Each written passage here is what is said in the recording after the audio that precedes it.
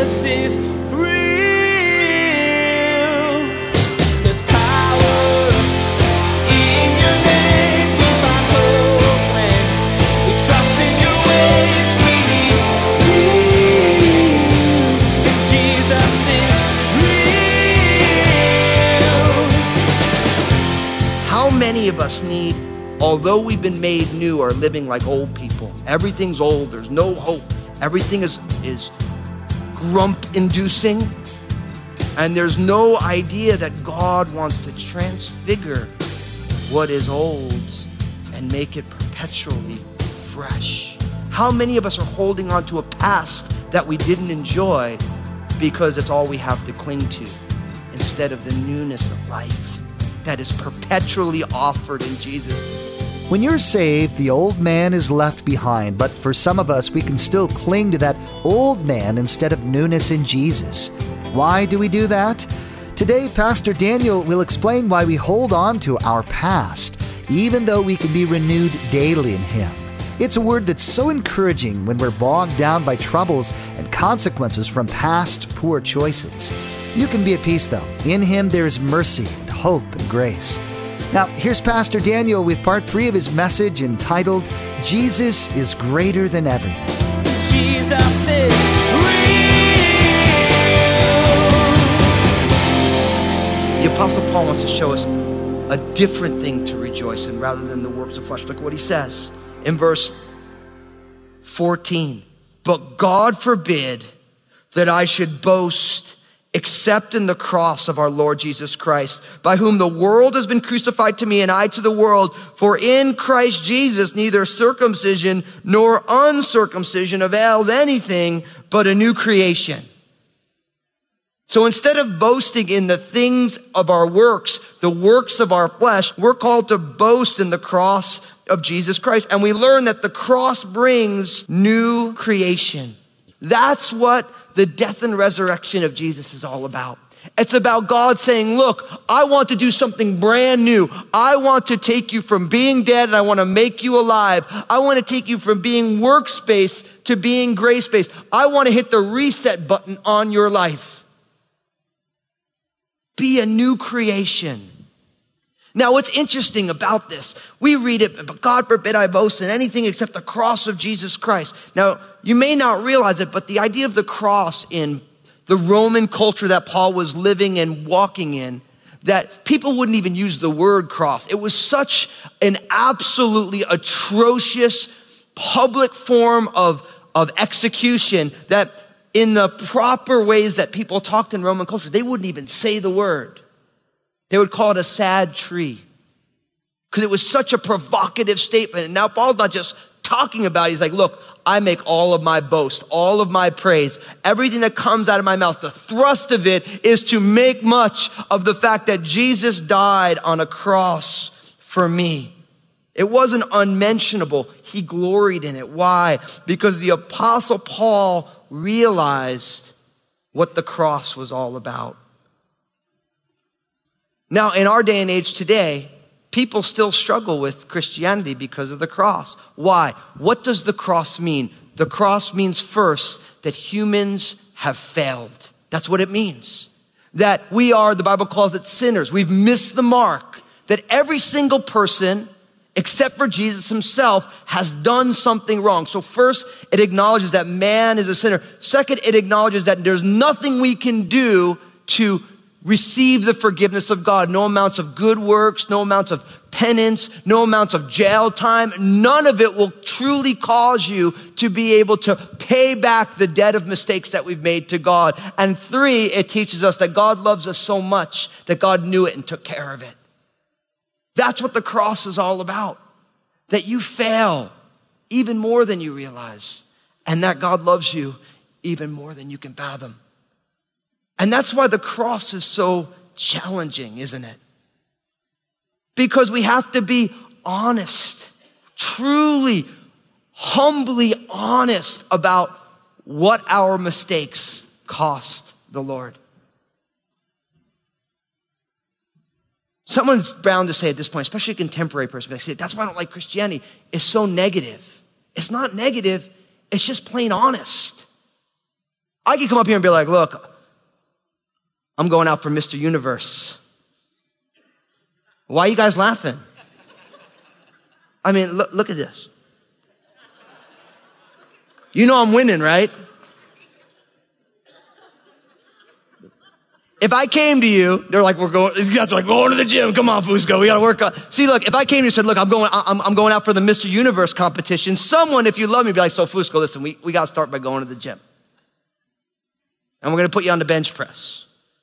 And we're gonna try and help you get up 45 pounds.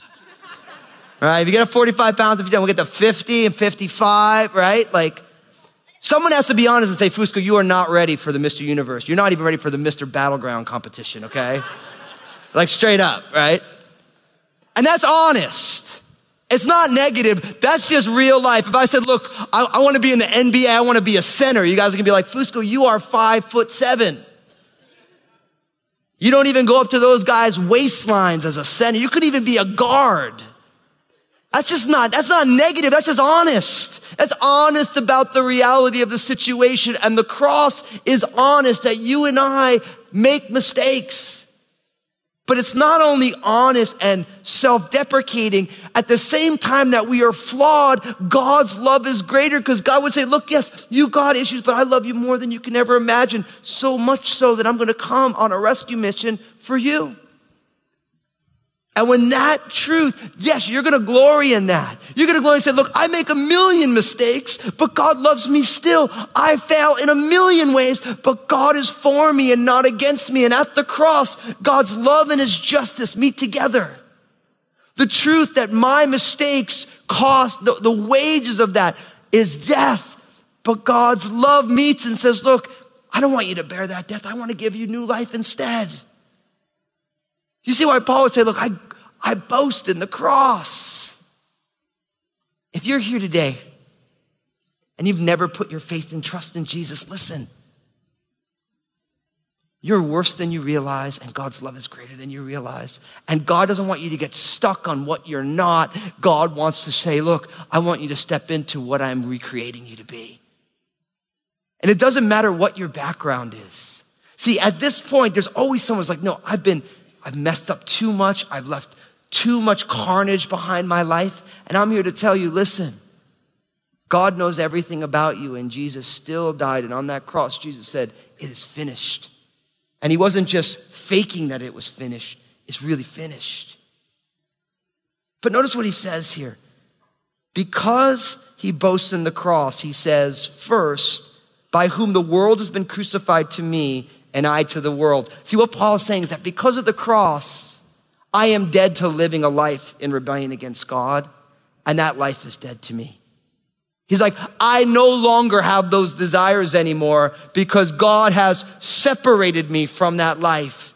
And then he says, for in Christ Jesus, neither circumcision nor uncircumcision avails anything but a new creation. That's why I say the cross brings a new creation. He's saying, look, legalism, none of it matters.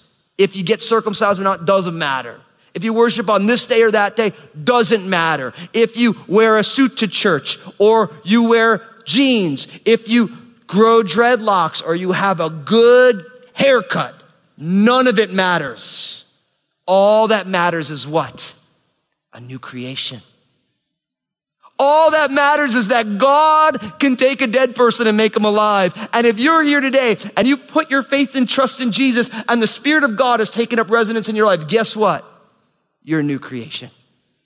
That's 2 Corinthians chapter 5, verse 17. Behold, if anyone's in Christ, what? They're a new creation. Old things have what? Passed away. Behold, all things are made what? New. That's the gospel. Now, don't get me wrong. Because you've been made a new creation, you're going to be different. You are going to be different because the old things are dead. You're like, man, I can't believe I used to do that stuff. And I can't believe I thought that was okay. But none of those things grab your salvation for you. All of those changes are us simply responding to Jesus because Jesus is like, look, you're brand new. You don't need to do that anymore. I mean, I love the video that we saw where they're like, look, man, I had to make some hard decisions. Amen. When you become brand new, decisions are in front of you. And those decisions aren't easy. They include your life, real life. But you start simply responding to Jesus and you're like, oh yeah. But you never think that because I did that, now I know that I'm right with God. You do those things because you are right with God. And that's been the whole letter. That God wants to make us brand new. Now what's amazing is when people come to know Jesus and they start experiencing this brand new life, you still have issues with your past. And I've seen it here at Crossroads over the last couple of years. Been a number of guys who've come in who give their lives to Jesus, but they have history. And it's amazing watching how God will take some of these guys and they'll say, and I've had it, they come and they say, Pastor Daniel, I just gave my life to Jesus, but I have history. I got stuff I need to fix. A couple guys had warrants out and all these things. And like, I just feel like God wants me to go and take care of this so that if God's made me new, I need to square my life away so that I can go forward. And it's amazing watching how God has honored and blessed men for saying, we're going to go take care of our past so that we can go forward in our future. And it's amazing what God has done because God has worked out what were really precarious situations in pretty awesome ways. Because even though we get brand new, we still have the ramifications of our lives. But as we become brand new, we look at those ramifications differently. We start saying, God, this is the scene of the discipleship that you're doing in my life. This is the place where your grace wants to be made manifest. And I think that's our biggest struggle, isn't it? When we're new creations, is to try and figure out what God is doing. I just read this morning. I didn't preach this last night, but I read this morning and I thought this was so powerful. Thomas Merton wrote this about the difference between the old man and the new man. And I want to read it because I think for some of us, we're new people, but we're still living like the old person. We still have old person ideas. Now, again, old and new, it's not like an age thing. It's not saying if you're older, you're old. It's not that. It's a disposition of the heart based on the finished work of Jesus. Listen to what he says. He says, for the old man, everything is old. He has seen everything or thinks he has. He has lost hope in anything new. What pleases him is the old he clings to, fearing to lose it, but he is certainly not happy with it. And so he keeps himself old and cannot change. He is not open to any newness. His life is stagnant and futile, and yet there may be much movement, but change that leads to no change. For the new man, everything is new. Even the old is transfigured in the Holy Spirit and is always new. There is nothing to cling to. There is nothing to be hoped for in what is already past. It is nothing. The new man is he who can find reality where it cannot be seen by the eyes of the flesh, where it is not yet, where it comes into being the moment he sees it, and would not be, at least for him, if he did not see it. The new man lives in a world that is always being created and renewed. That's a pretty powerful statement, isn't it? How many of us need, although we've been made new, are living like old people? Everything's old. There's no hope. Everything is grump-inducing. And there's no idea that God wants to transfigure what is old and make it perpetually fresh. How many of us are holding on to a past that we didn't enjoy because it's all we have to cling to instead of the newness of life that is perpetually offered in Jesus? I love that idea that the new life is always new. It's not like I get saved and I got a new life and now my new life in Christ is getting old, but every day we're being renewed in our mind, becoming more and more childlike in our simplicity and faith because Jesus is always recreating and renewing our lives. That's such a beautiful picture of the gospel. And I think for many of us, we've received new life in Jesus, but we're having it, the old man life, because we've been walking in the newness of life for so long, where God wants to give us a radical hope. The ability to say, God, we see that you are doing something new in our midst, in our lives, in our relationships. How many of us in our marriages? It's so easy in our marriages to just get kind of apathetic in our relationship. You know them, you know what they're all about, their good days and their bad days. When God wants that to be brand new.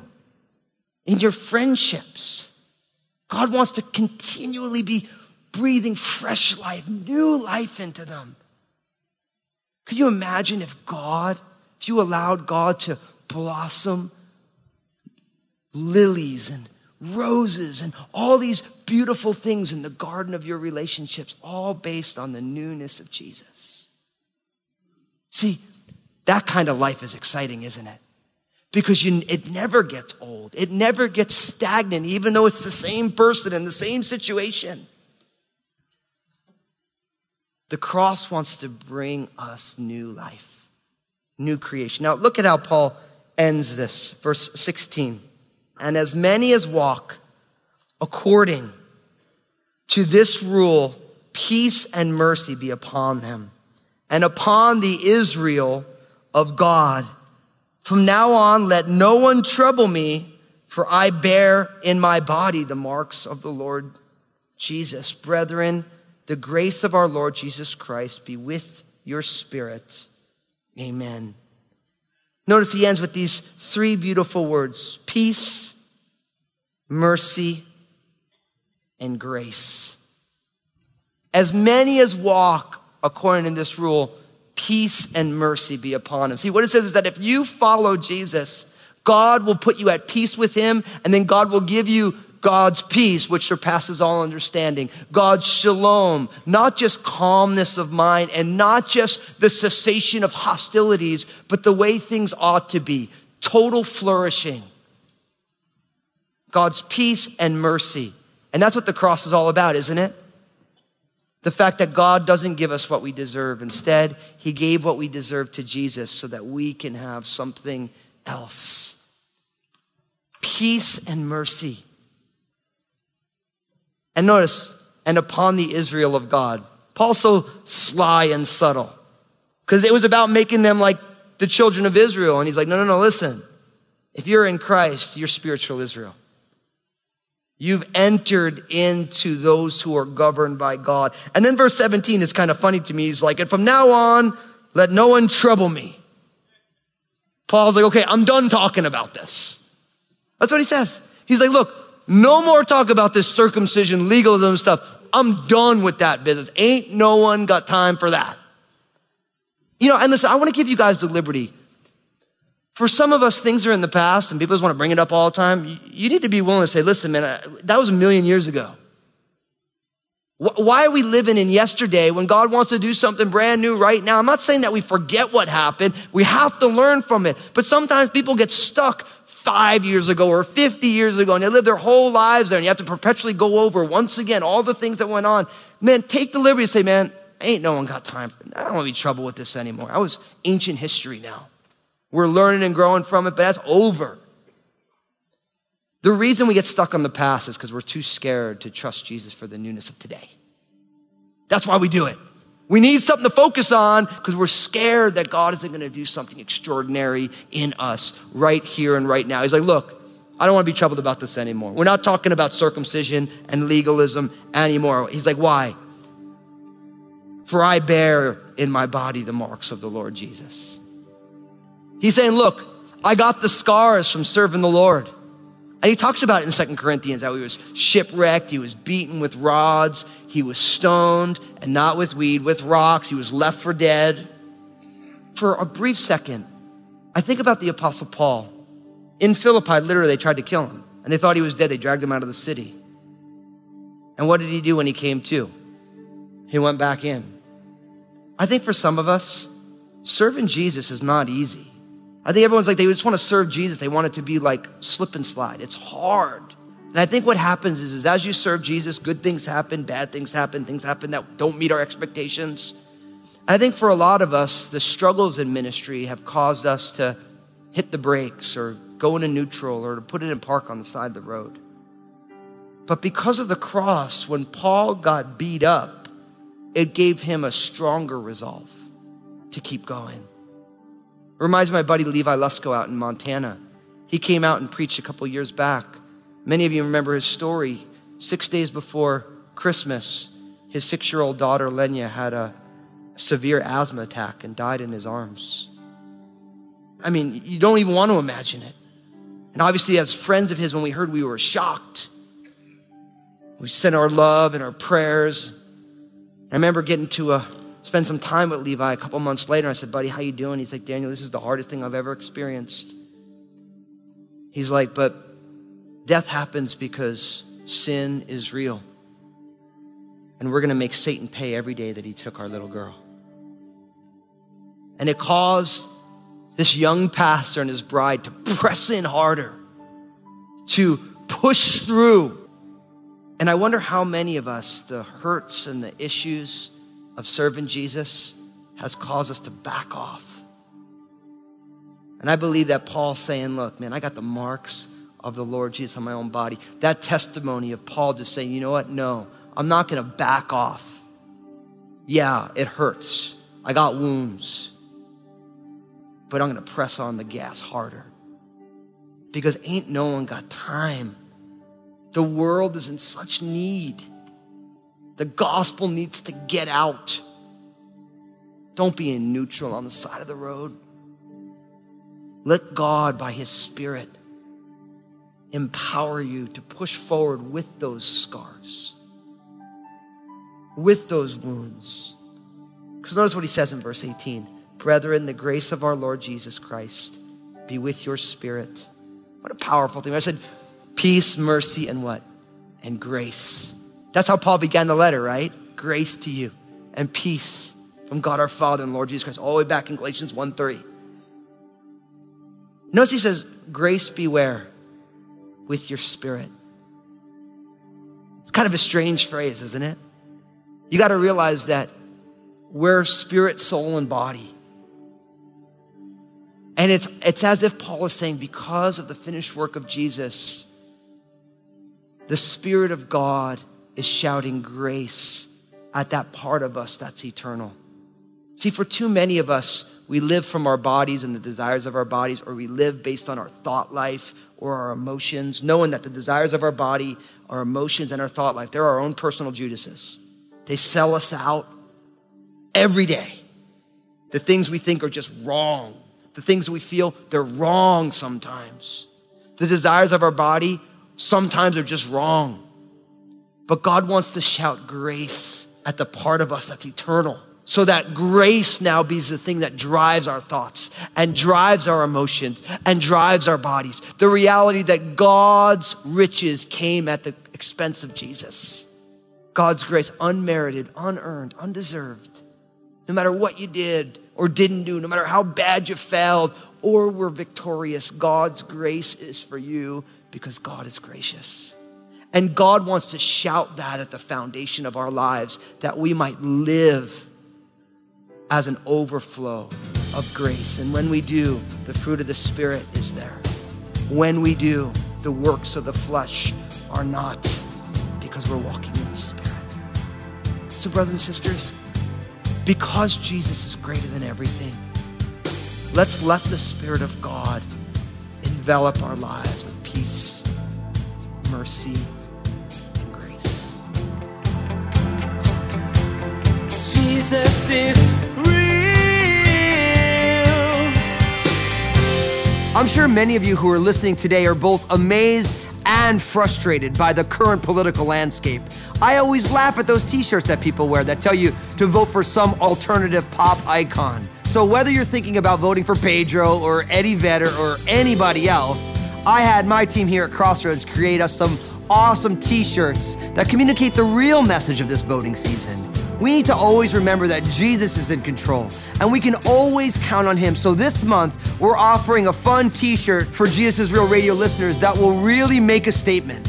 It's pretty simple. It says, vote for Jesus. And when you join us by partnering with Jesus is Real Radio this month, everyone you pass by on the sidewalk will see your Vote for Jesus t-shirt and know who you stand for and what life is really about. It's not a political candidate or party. It's the creator of the universe who loves us and calls us by name. Here's Josh with more information. Thanks, Pastor Daniel. Through the month of October, we're offering each listener who supports Jesus is Real Radio their very own Vote for Jesus t-shirt with a gift of $25 or more. Remember, this isn't just a t-shirt. You'll be accomplishing two things. First, you'll be communicating to everyone around you that Jesus is who is foremost in your mind in these politically turbulent times. Second, your gift helps support Jesus is Real Radio. Every little bit of support that we receive helps us to maintain the reach of Jesus is Real Radio and even expand. So again, if you're listening today and you'd like to get your hands on a really cool t-shirt and help support Jesus is Real Radio, log on to JesusIsRealRadio.com and click on Partner, and then the big blue button that says T-shirt Offer. There, you can give your donation of $25 or more to receive your Vote for Jesus t-shirt. Please remember to include the size of shirt that you'd like. We pray God's blessing upon you, and join us next time for another edition of Jesus is Real Radio.